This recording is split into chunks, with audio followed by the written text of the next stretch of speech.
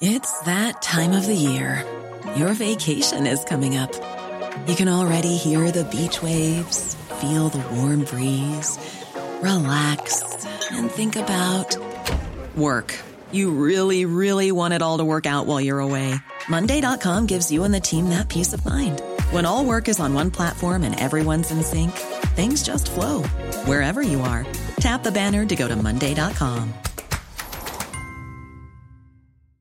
Hey, I'm Ryan Reynolds. At Mint Mobile, we like to do the opposite of what Big Wireless does. They charge you a lot, we charge you a little. So naturally, when they announced they'd be raising their prices due to inflation, we decided to deflate our prices due to not hating you.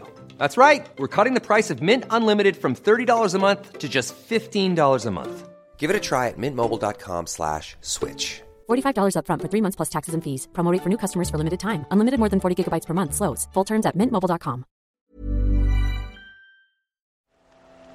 The Telegraph. Podcasts.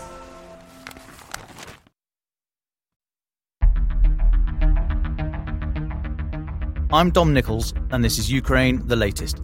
Today, we bring you updates from the battlefront, analyse events this week in New York at the UN, and discuss quite why Ukraine has asked Germany not to send any more tanks. Bravery takes you through the most unimaginable hardships to finally reward you with victory.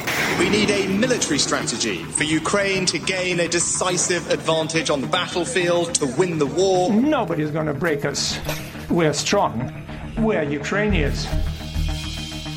Every weekday, we sit down with leading journalists from the Telegraph's London newsroom and our teams reporting on the ground to bring you the latest news and analysis on the war in Ukraine.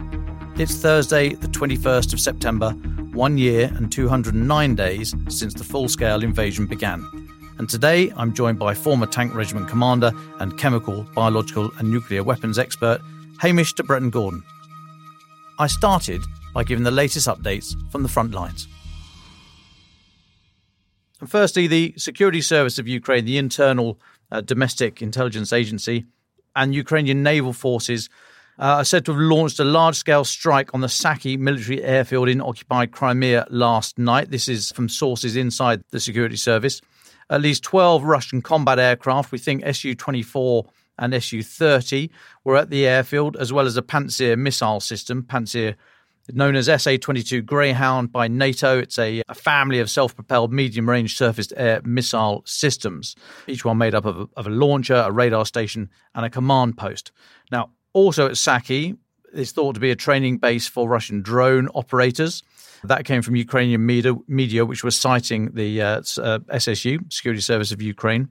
And reportedly, drones and Neptune missiles were used for the strike. No reports yet of what damage or casualties were inflicted.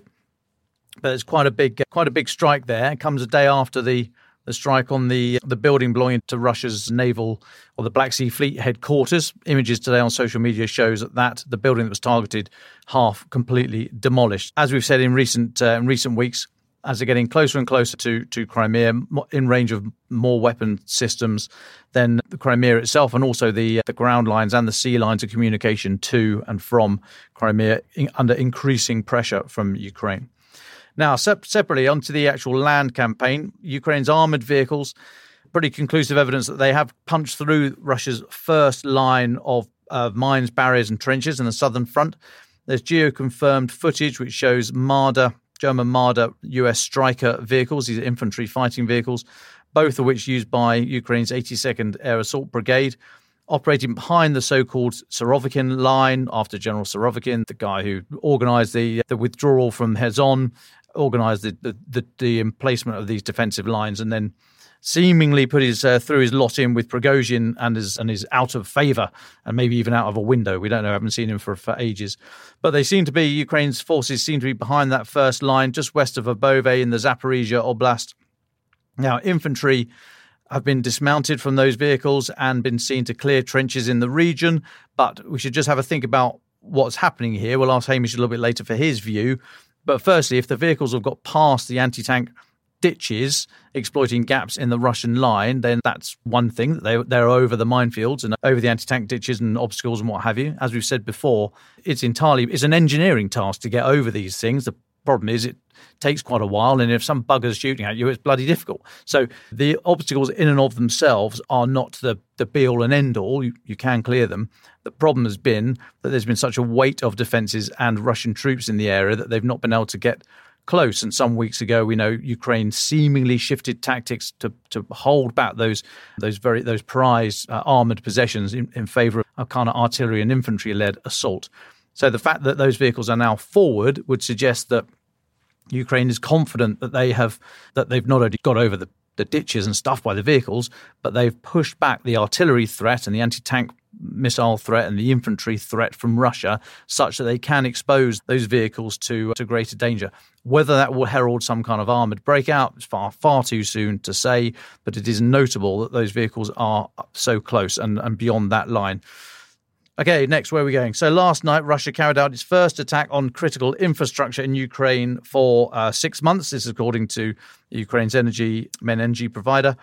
As a result, there were partial outages in 5 regions. Energy facilities in central and western Ukraine were damaged. Ukraine's air defences say they shot down 36 of 43 cruise missiles. I'll be asking Hamish shortly about how he thinks Ukraine is prepared energy-wise for the coming winter. Now, it's worth noting, next thing, worth mentioning today's UK Defence Intelligence tweet. It says that today is the anniversary of Putin's announcement last year of the quote-unquote partial mobilisation that saw up to, we think, close to 300,000 new reservists called up.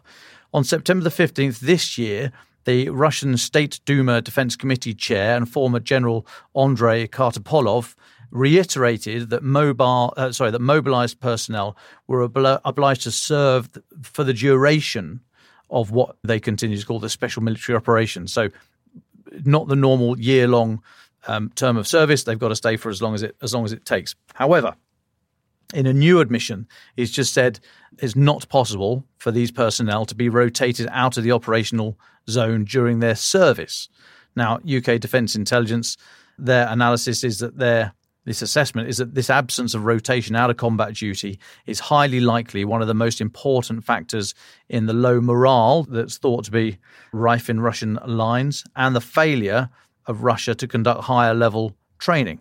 And in turn, they're suggesting that lack of training is likely contributing to Russian difficulties in conducting successful, complex offensive operations. So, one thing leads to another, and it comes from that the mobilisation and how these mobilised personnel are treated. Again, interested in Hamish's comments shortly. And just finally, before I hand over, let's have a look at the UN. So the UN General Assembly has been on this week. President Zelensky spoke yesterday at the UN Security Council. He used his address to call for Germany to be given a permanent seat on the Security Council. He criticised the organisation's inaction on the war. Our colleague Susie Cohen, our Telegraph's New York correspondent, she was there, and she's written about it extensively. You'll find all that online. Now, claiming that the council should represent what he called current realities, Mr. Zelensky also suggested African unity. Now, that might have been a slight, he might have just got the words wrong. Maybe he means African Union, or maybe he means the continent of those countries in Africa, but suggesting African unity should be given a place at the council, as well as broader representation for Asia. This was his first in-person appearance at the council. He's done 5 other, or at least 4 other video appearances. He also called for the assembly to be given power to overcome the veto power held by Russia, the veto of the permanent 5 members, UK, US, France, Britain, Russia. There we go.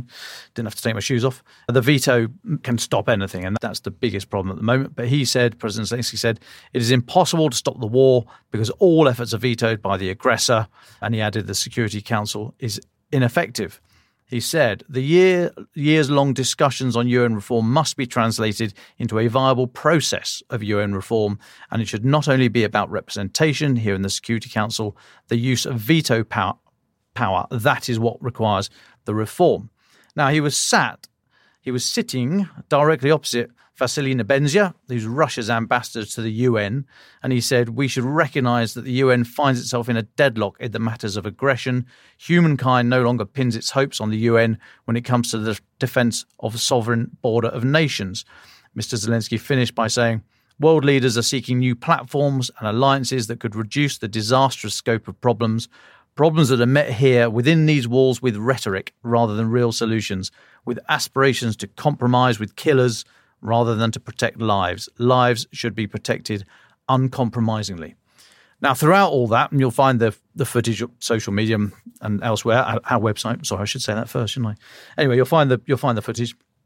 Throughout the session, Vasily Nebenzia, who, as I said, Russia's ambassador to the UN, he was fiddling with his phone, fiddling with the pencils on his desk, or just staring blankly ahead. But before Mr. Zelensky spoke, there was a really interesting, really terse exchange when Mr. Nebenzia had objected to the speaking order that allowed President Zelensky to go first ahead of council members.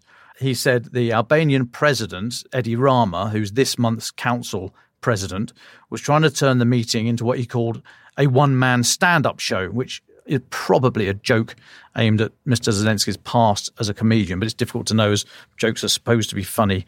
But anyway, Mr. Nebenzia added that having President Zelensky address the council would be nothing more than a spectacle. Then, in a rather brilliant reply, I think, Mr. Rama reminded the Russian delegate that on the 5 previous occasions President Zelensky had addressed the Security Council, which I say were all by video link, he had, as others have done from other countries, spoken before the council members. There's a precedent there.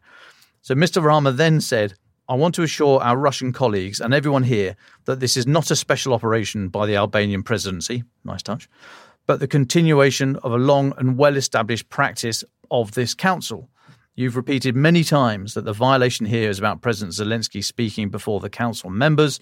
There is a solution for this if you agree.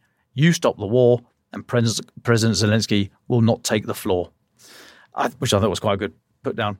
Hamish, welcome back to the pod. What caught your eye from the proceedings in New York this week?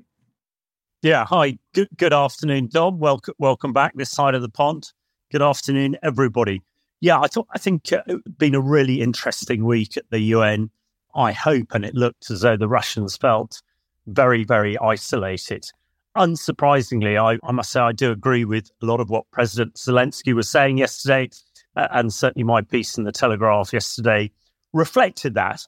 I was one of the things he was saying is, let's stop all these shady peace deals that perhaps some of the members of the Security Council and the UN were trying to broker on the UN's behalf.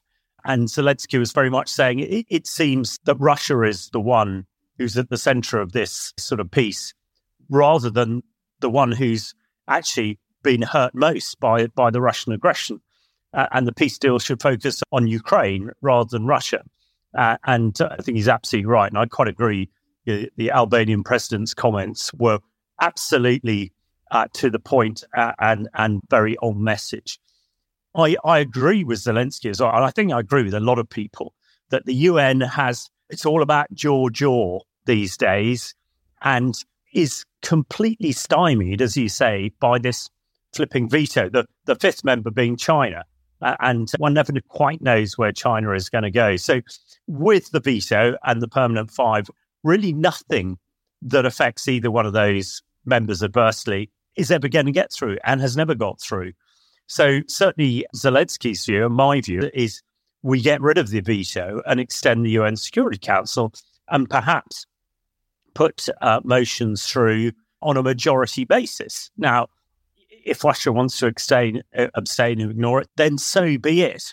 But having all these thousands of diplomats living in New York at great cost to us all, let's make it something that's worthwhile. And certainly when it was set up at the end of the Second World War to replace the League of Nations, the view was, or its motion was, to maintain peace and harmony between nations. Well, it very much hasn't done that. So, yeah, will anything come of it?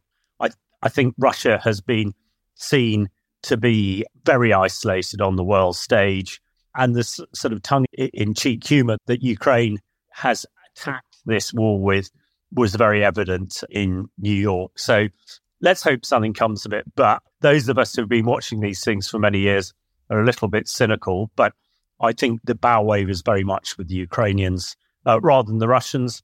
And Zelensky is putting a peace deal on the table. And ultimately, that peace deal is about getting the Russians out. And I think as we talk about some of the other issues you've highlighted there, Dom, we are getting to a really interesting area of this conflict. Yeah, well, just on that, I see there's been some chatter over the last couple of days about Ukraine asking Germany not to send them any more tanks, which does buck the trend of the last few months. Hamish, what is going on there? This is a really interesting piece, quite bizarre. So Leopard 1, quite an old tank, designed, delivered in the mid-60s. Bizarrely, it has a British gun, has a 105mm rifled Royal Ordnance gun to it. And it sort of highlights one of the issues. So the Ukrainians really wanted Western armour, but now they've got 4 types of it. They've got the Leopard 1 and Leopard 2. They've got Challenger 2 and Abrams, just crossing the border now. All very different tanks, all need to maintain. And as well as I do, Dom, these things are not like your Aston Martin, Dom, that you can just put your key in and start up and drive off. They actually need a lot of careful looking after and maintenance. And when they're all different, they've got different engines, different ammunition, different tracks, etc.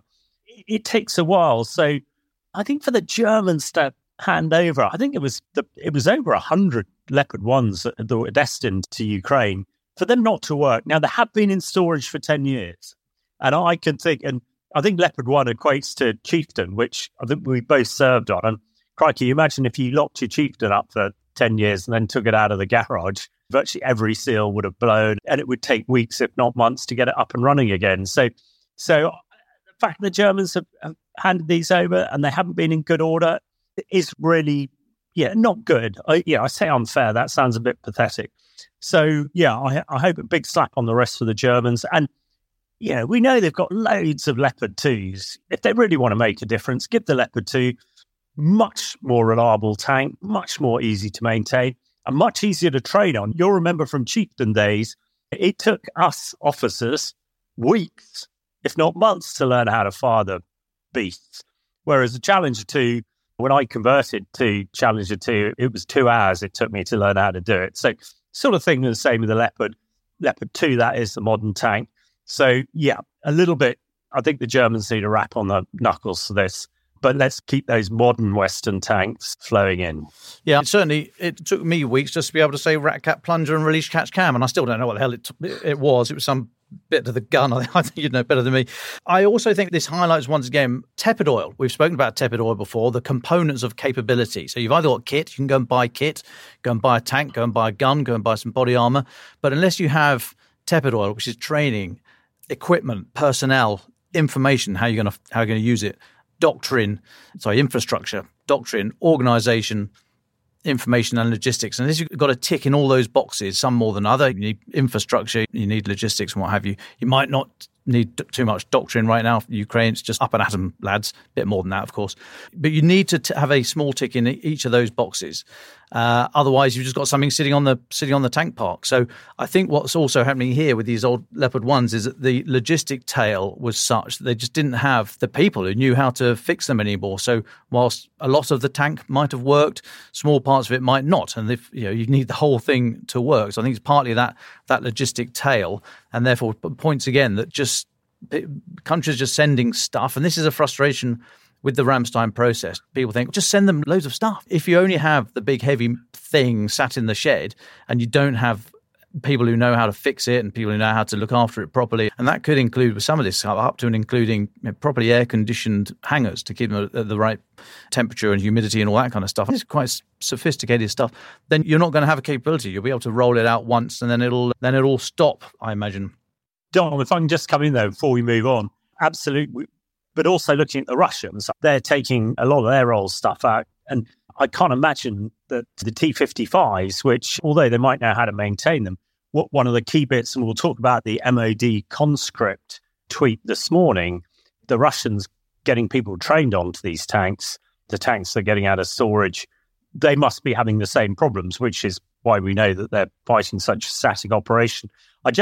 A little bit of nervousness. I see the piece on the Telegraph today about Poland and the grain deal getting a bit uppity with the Ukrainians. Of course, a lot of the logistic infrastructure is based there. So I hope that there is no indication that there's going to be any angst on the sort of provision of logistic support from Poland. The last thing we want is close neighbours like that arguing over grain and other bits and pieces. But on the tepid oil side, you're absolutely right. When time is so important and Ukraine is fighting for its survival, as you say, the Ramstein process needs to be really thoughtful. Not just empty our cupboards of stuff we might have there, but make sure that it's usable when it gets to the front line, the front end. Yeah, and as you mentioned there, thanks for nudging me on the old Poland stuff. It is worth mentioning. So there's this current spat, which has been going on for a little while. The genesis of it, let's not forget, Poland has been one of the biggest stalwart supporters and defenders and donators to Ukraine. So I don't think there's any doubt that Poland want Ukraine to win this war. There is separately the politics going on of grain because of the difficulty in getting grain out of the Black Sea. A lot of it is going by road, and a lot of that is then going into Poland, which, because it's costly to push it further, and would be good if the EU or someone else, but probably the EU, could pay to get that grain further afield. But if it can't, and it just floods the markets in Eastern Europe, then of course that's damaging for Poland and some of the other allies there. So that's the genesis of it, that Poland's getting no difficulty, nothing wrong with them having this opinion that their industry is impacted there. I think there is a role for the EU. The idea that they're going to withhold weapon systems, I think that is mischaracterizing what is happening. I think what they've done is they're up to date with what they've promised and pledged, and as we said, there's no point just sending any old tut. They've sent and promised what they can, and I think they've come to a kind of natural pause point before they think, what else can they send? That's being characterized as, they're not going to give anything else. I mean, you could say the same of any country who's up to date with what they've pledged. Britain sent a load of Storm Shadows. We haven't sent any since those batches a few months ago. That's not being characterized as Britain is withholding Storm Shadow from. It's just a little bit daft there, I think. We need to be a bit careful about how to interpret the headlines. Let's not forget also that there are elections, I think October the 15th, elections in Poland, so there's probably a little bit of grandstanding, and people got to be seen to be tough and have an opinion on this subject. So let's just take everything with a grain of wheat on this subject. But I don't think there's any doubt at all that Poland is one of the most stalwart allies to Ukraine right now. But just generally, Hamish, how do you see the war going at the moment? Is there time for anything significant before the wet season arrives and then winter races in after that? How do you see it going? Yeah, Tom, and I think it's really timely to discuss it with those sort of things in mind. It's been interesting that the Ukrainians have been pretty quiet for the last few weeks about the offensive. So I agree with your analysis at the beginning of the pod that actually the breakthrough that they're announcing today, the fact we're seeing Marder and Stryker vehicles through the breach, as it were, is hugely significant because, as you said, what Ukraine wants to avoid is these key vehicles being in direct line of fire from Russian artillery and tanks, as it were. So it would suggest that they have now secured a significant breachhead and through the major obstacle belt. There's a piece today on the Telegraph Twitter feed about 30% of Ukraine is mined. So to get through this massive minefield, the Surovikin line, with these key marked vehicles is significant. And I think then when you tie it into the MOD's and Intel post today about conscripts not being able to be rotated out of the line, we know that these conscripts are barely trained. I mean, morale must be absolutely shocking. But I think most importantly is, in order to have a viable force, you have to cover all the tepid oil, as we've said. And training is absolutely key to it. So for Russia, we know Russia has been struggling with what we call a strategic reserve. This is a reserve, if you like, held at the back that is full of armor and helicopters and all the rest of it, who can move rapidly around the Surovikin line to, if there is a breakthrough, to shore it up.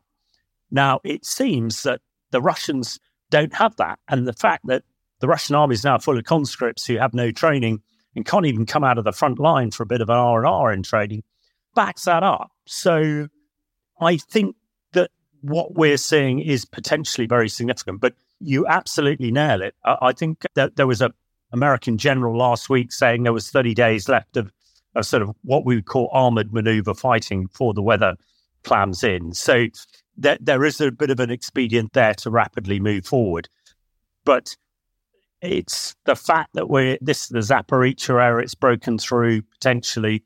I mean, there was talk yesterday, I meant to mention earlier in the UN, that Biden is potentially going to unlock ATACMS.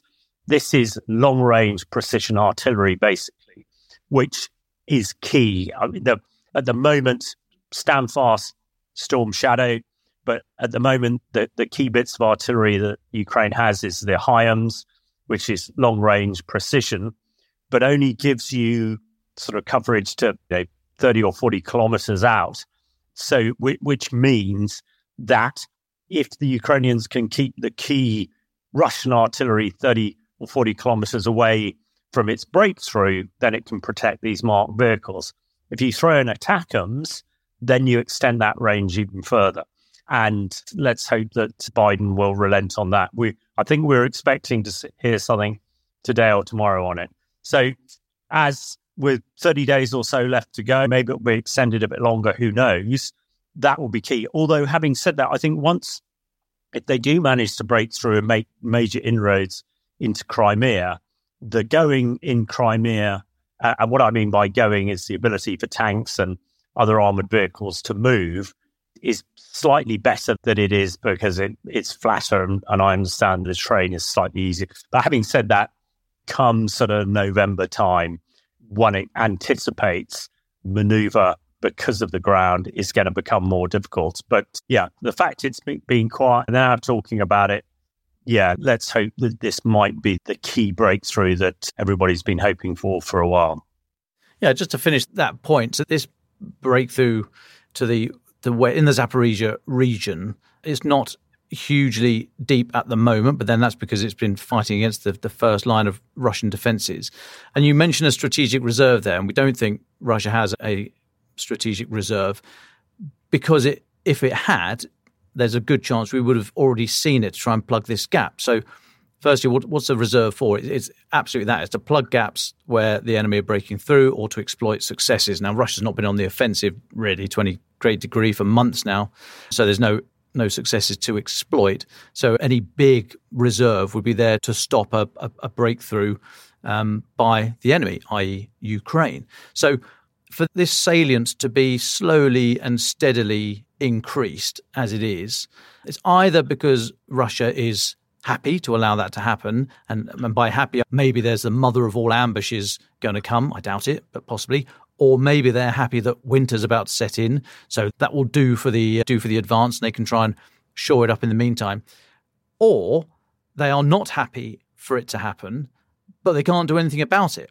And the means at your disposal to do something about it would be a strategic reserve. Now, I happen to believe that Russia is not content to allow this salient to build and for allow them to get through the defensive lines and start using their armoured vehicles and what have you. So I think it is the latter. I think what we're seeing here is the evidence that there is no real strategic reserve because they should have shoved it in there to try and push the Ukrainians back and then hang on for winter. So I think what you said is absolutely right, Hamish. I don't think there is a strategic reserve. But whilst we're talking about winter, just recently the authorities in Kyiv have been saying that they are, if they've not used the word confident, that's the mood music they've been allowing to get out there, the narrative, confident about the energy levels that they have got in reserve to hold to see them through the winter. If the scale of Russian attacks on the civilian power network is anticipated to be similar to last time they committed that particular war crime.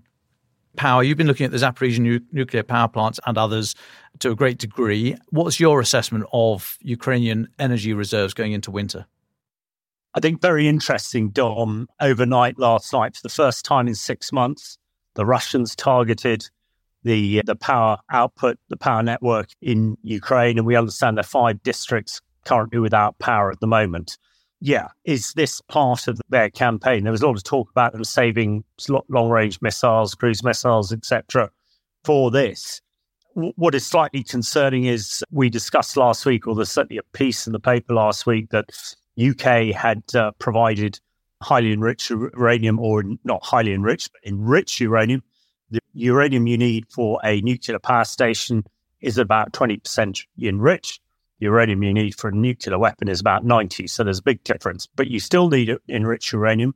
Hitherto, the Ukrainians used to get their uranium from Russia.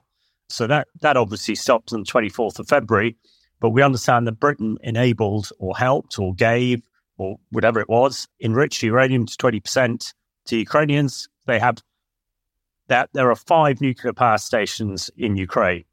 Everybody knows about Chernobyl. Chernobyl is shut down and it's not producing any power. There is then Zaporizhzhia, which we've discussed many times. And Zaporizhzhia is becoming more and more important because the fighting is getting closer and closer to it.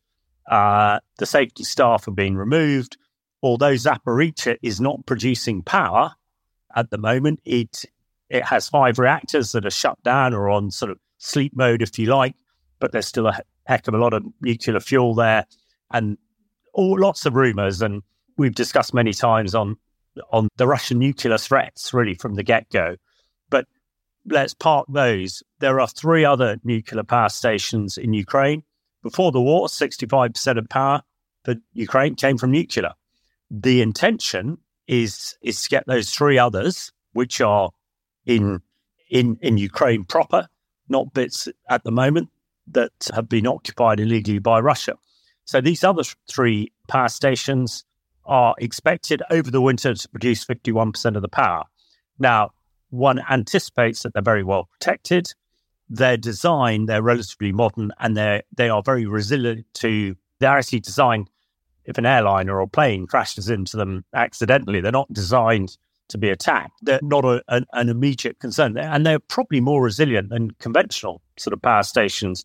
But we know that the Ukrainians lost an awful lot when the Kakhovka Dam was blown up. And I saw a ridiculous post from the Russian embassy in the UK yesterday reiterating that Ukraine had done that. But anyway, that's a different issue. So the concern would be is if, with all that power coming out of the nuclear power stations, the Russians then again start to attack that. And I would hope that the UN and the US and the UK and the other, and France, etc., just reiterates after that attack last night again on the power network after a 6-month gap that NATO should be saying, just remember, an attack on a nuclear power station is in effect Russia trying to create an improvised nuclear device, and we will react accordingly. So it's something we need to watch very closely, not only the fighting around Zaporizhzhia.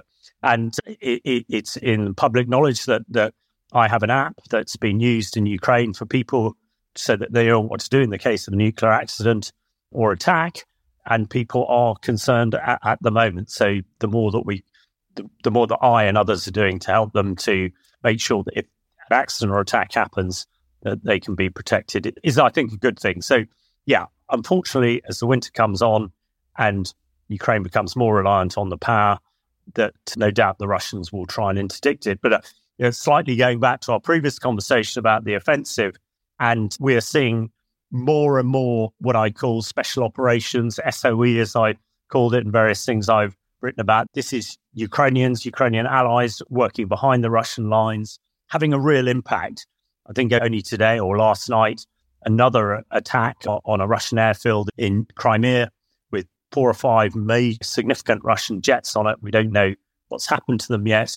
The ability of the Ukrainians to interdict the Black Sea Fleet, ammunition dumps and fuel storage facilities in Russia going bang. It's very clear that the overall operation Ukraine is conducting is not just on the Surovikin line, and no doubt is having an impact. And crikey, if you cannot train your conscripts, but you're happy to put them in the front line because that's all you've got, with the amount of degradation that the Russian military is suffering, things again get more and more difficult. And let's hope the Russian people start realizing what is happening so that the peace plan that Zelensky's talking about in New York at the moment, people will start realizing that actually that is the way ahead, best for Ukraine and ultimately best for the Russian people. Sadly, of course, Putin and the other gangsters who support him in the Kremlin seem to have very little regard for their people, but I'm sure they'll get their comeuppance at some stage. So on the fuel, on the power supply, something we need to look at closely over the next few weeks. Hamish, let's just come to you for your final thoughts today. Yeah, thanks, Dom. A very good friend of mine is the previous DSACR commander of NATO in Europe, General Richard Sharif. He happened to be my squadron leader in the first Gulf War, and we speak regularly. He did tell me that he hadn't had me on the pod recently, and I said, didn't get the Guernsey to go to the States, but that's, But he did say he relies on his information about Ukraine almost solely from the pod. So, Dom and the team, you have a very significant who is always keen, and I'm sure he'd be keen to give his views as well. But I suppose my final thought is seeing everything that's happened in the UN over the last week and seeing what's happening in Ukraine at the moment, and also all the other stuff that's going around the world, just in this country, but the whole world. I just hope that people are not tiring and not losing their nerve and not losing their focus. And we must support Ukraine to the end. And that is what Biden said in the States this week. And it's what King Charles and President Macron have said today in Paris. We must see it through. Sometimes these words necessarily don't resonate right throughout the strata, as it were. So, my abiding thought and plea to everybody is to keep the faith, keep supporting Ukraine to the hilt. And the sooner we get this over, the better, and the sooner that we can all start concentrating on other things that are vexing us at the moment. Last week, during our tour of the United States, I visited Picatinny Arsenal in New Jersey. This is the location that builds and produces current weapon stocks and also develops munitions for the future. It's also the part of the US Army that organises the delivery of military aid out to Ukraine.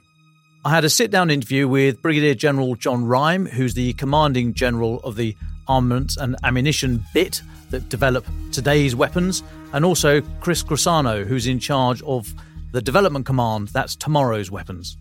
Here's our conversation.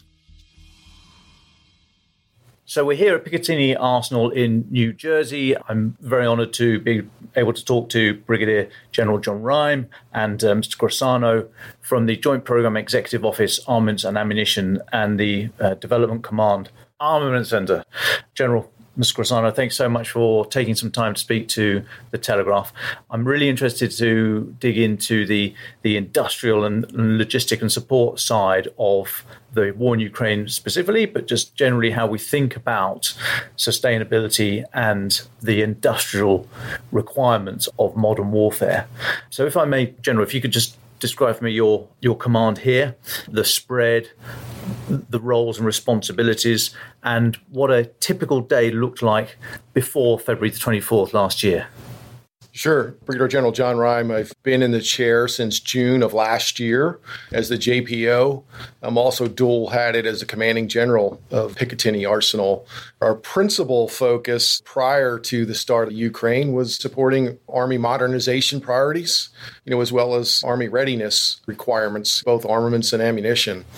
I think that Ukraine really highlighted some challenges for us, both in the industrial base, and my sense is that 20 years of counterinsurgency and counterterrorism didn't really stress the system like we're seeing today. I think the workforce sees this as a great opportunity, clearly all in on the mission, and they realize, hey, this is a historic time. This is a once-in-a-generation opportunity, not only in terms of supporting Ukraine, but to provide that deterrent capability to be able to produce munitions at scale, and should the need arise, be able to deliver quality, reliable, lethal munitions to the joint force as well as our international partners. A lot of the estate was built for the Second World War primarily, a little bit for Korean War, but a lot of it is 60, 70, 80 years old. So you had your upgrading program as it was, and then you had the additional requirements to support Ukraine.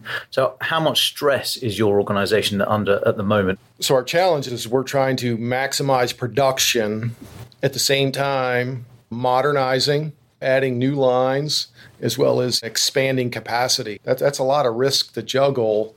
I think the good news, though, is we've got bipartisan support. We're getting sufficient resources.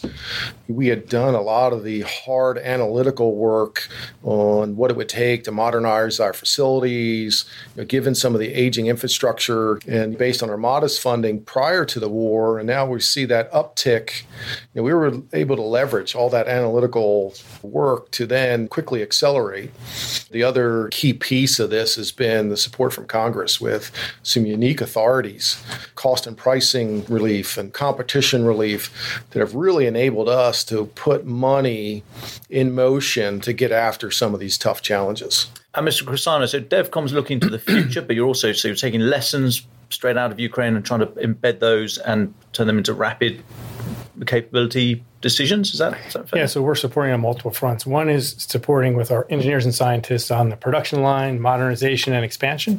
So it takes a lot of engineering talent to design these new production facilities, right? And our engineers are there to help support installing them, getting them eventually spun up to speed, and qualifying the rounds that are going to be coming off of those lines. In addition to that, we also are providing other scientists and engineers to support the development of alternate sources of materials, verifying the quality and inspection requirements for all the materials that are coming in, both raw materials and end item products. So we're verifying the safety aspects of things that are being brought in as well.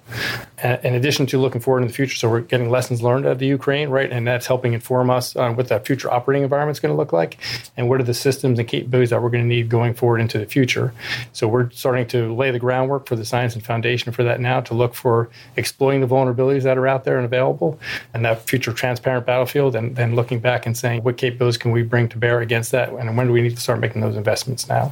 As General Ryan mentioned, as they're going out looking for more sources, our engineers and scientists are traveling with the teams as they're doing surveying in different countries around the world to look at the facilities to make sure that we think they're going to be able to produce the things that we need. And how do you ensure, you talk about liaising and working with facilities overseas, how do you ensure the safety standards and just the industrial standards are met? Because you're now talking about a process, much of which is outside your control, is it not? Yeah, so we can't control the environmental aspects of the other facilities in other countries, right? But we're there to make sure that the ammunition, that the equipment that's coming off of those lines are going to satisfy the quality requirements and the reliability requirements that we're going to need to satisfy, our needs or the needs of any user that's going to use that equipment. And General, are we able to put some numbers on this? So in terms of, say, 155 mil ammunition, artillery ammunition, could you give me a flavour for what was business as usual before, and what you're at now, and what your aspirations are for the future, and what the cost is, financial and elsewhere, of getting up to that level? Sure. So when the conflict first started, we were roughly at 14,000 a month was our capacity. Today, we're at 24,000 rounds per month. Next month, we'll be at 28,000 a month. By the same time next year, we'll double that again as we realize some of these key investments that we're making and expand capacity with a new facility for metal parts. That'll be an additional 30,000 metal parts per month. We're expanding capacity up in Canada. That'll be an additional 15,000 rounds per month coming out of there, just in terms of metal parts. Here in short order, we're going to be at 85,000 a month. And so that increase, you're talking about a six-fold increase up to circa 85,000. Back through the supply chain, when you're talking about all the energetics, the metal for the rounds, for the driving bands, everything, personnel, where are the pinch points? Where are you looking at and aiming off for in the future? Yeah, so when we first started, metal parts was the rate limiting factor. And so we were all in on, hey, that's what we got to address. That's the kind of critical link. If we want to go fast and deliver capability, we got to address the metal parts aspect. And so we had that concerted effort. We made some facilitization at Scranton in our existing facilities. We added shifts. And so that was really what has enabled us to go from 14 to 28,000 a month. I mentioned partnering with other industry to facilitize and expand capacity there. We'll realize some of that. We got the brand new facility going into Mesquite, Texas, another 30,000. We're excited about that. It's a fully modernized line. A lot of the lines we have were purpose-built, single, product, be able to produce at industrial scale. We'll have fully modular lines that, for example, Mesquite, I'll be able to produce the current M795. I can pivot to the new round, the 1128 base bleed round, which is the new U.S. round going forward. So that really offers a lot of unique opportunities for us to have a modular capability that can produce multiple things for us. And what impact has AI, 3D printing had on your system as a whole, but specifically for this current surge? So it's enabling us to put forward manufacturing equipment out, right, to help produce some spare parts and some capabilities along those lines. We're also looking much longer into the future about the ability to produce, again, attritable systems that we can produce in quantity forward in the battlefield and expand those and be able to adapt and change those over time. So AI and all the advanced manufacturing capabilities are going to enable us to do that into the future. Yeah, from a production perspective, we've got a really neat pilot effort that we're working jointly together on where we're leveraging AI, ML technology, really from the medical industry. But right now, we're stressing our radiographers. And so at the tail end of production of load, assemble, pack, we do a final X-ray inspection on the quality of the metal parts, make sure there's no cracks, and you're looking for voids and piping and other critical defects with the explosive fill. And we've got really good data sets of what right looks like and what critical defects look like. And so now you can really reduce that burden on our radiographers who are looking at, right now we're $24,000 a month. And what does that look like at $85,000 a month? And so I think this will really take a lot of the burden off. And if we're successful with this on the production front, we want to scale this across the munition enterprise. So we're excited about this effort. And that's come from the medical sector on the radiography. Sure, side. yeah. Wow. And this is all primarily aided by that big spike in funding that we saw earlier on. And that's over how many financial years is that stable, and where has it not yet been voted in? I'm not sure how far ahead your budgeting cycle works. So most of the funding we're getting now, whether it's tranche replenishment funding or supplemental, we're getting 2-year funding. And so a lot of the key investments that we're making now is for production capacity and production modernization. I think the conversation we'll have to have at some point, Ukraine will end, and what is right in terms of minimum sustaining rates for this newfound capacity and how much production are we putting through. There'll have to be a conversation of, hey, what do we mothball? What do we keep active? I think we're on a path now with a lot of nations looking to reconstitute or expand their own organic capacity. Is there opportunities to leverage, what we are, I think, leading the way right now in terms of where we're at with rapidly expanding and modernizing. So there'll be capacity to be available for a lot of our international partners. I was somewhat struck by how this war is impacting physically those supporting nations outside of Ukraine very little. We haven't got men and women in harm's way, but you have now. You've got civilians taking greater risk, physical greater risk for Ukraine here in the US. Can you talk to me a little bit about that? We haven't really heard about that. I think that's... Yeah, it's amazing. I mentioned I actually visited Scranton Army Ammunition Plant yesterday and just looking at the kind of forging operations, the heat, the environment. There's true patriots there. During our lunch break, I had the opportunity to talk with them, and they're so proud of what they're doing and what they're doing in support of Ukraine. They're just remarkable individuals. But I'd also tell you that we're trying to get after more modern, right? A lot of our current infrastructure dates back to World War II. A lot of brute force, a lot of hands-on. And so, we go to fully automated, and so be a different workforce. Some of the concepts we talked about earlier about kind of safe separation and graceful degradation and removing, people from energetics. They're all concepts that we're applying as we design and build these new facilities going forward. We're certainly appreciative of the work that they're going to be doing, and for the foreseeable future until kind of realize some of these newer production lines, modernized robotics. So we're excited about that. And in terms of physically sending the stuff out to Ukraine once it's been voted or once it's been a presidential drawdown, how do the mechanics work? Do you have to inspect things here before it goes out, or how does the physical side of supply work? So on the physical side, we're really partnered with our Joint Munitions Command. They're an element underneath the Army Materiel Command in terms of receive, store, issue. They handle the transportation piece. We talked a little bit about stockpile reliability, and they have real-time information on kind of quality status, condition code of the munitions. And so when those presidential drawdown decisions are given, they'll move the stock, ensure it gets to the right places and the right quality going forward. And then it's on us then on the backfill piece and how we approach that, and whether it's the kind of the new we were talking, is particularly if we give up some of our older inventory.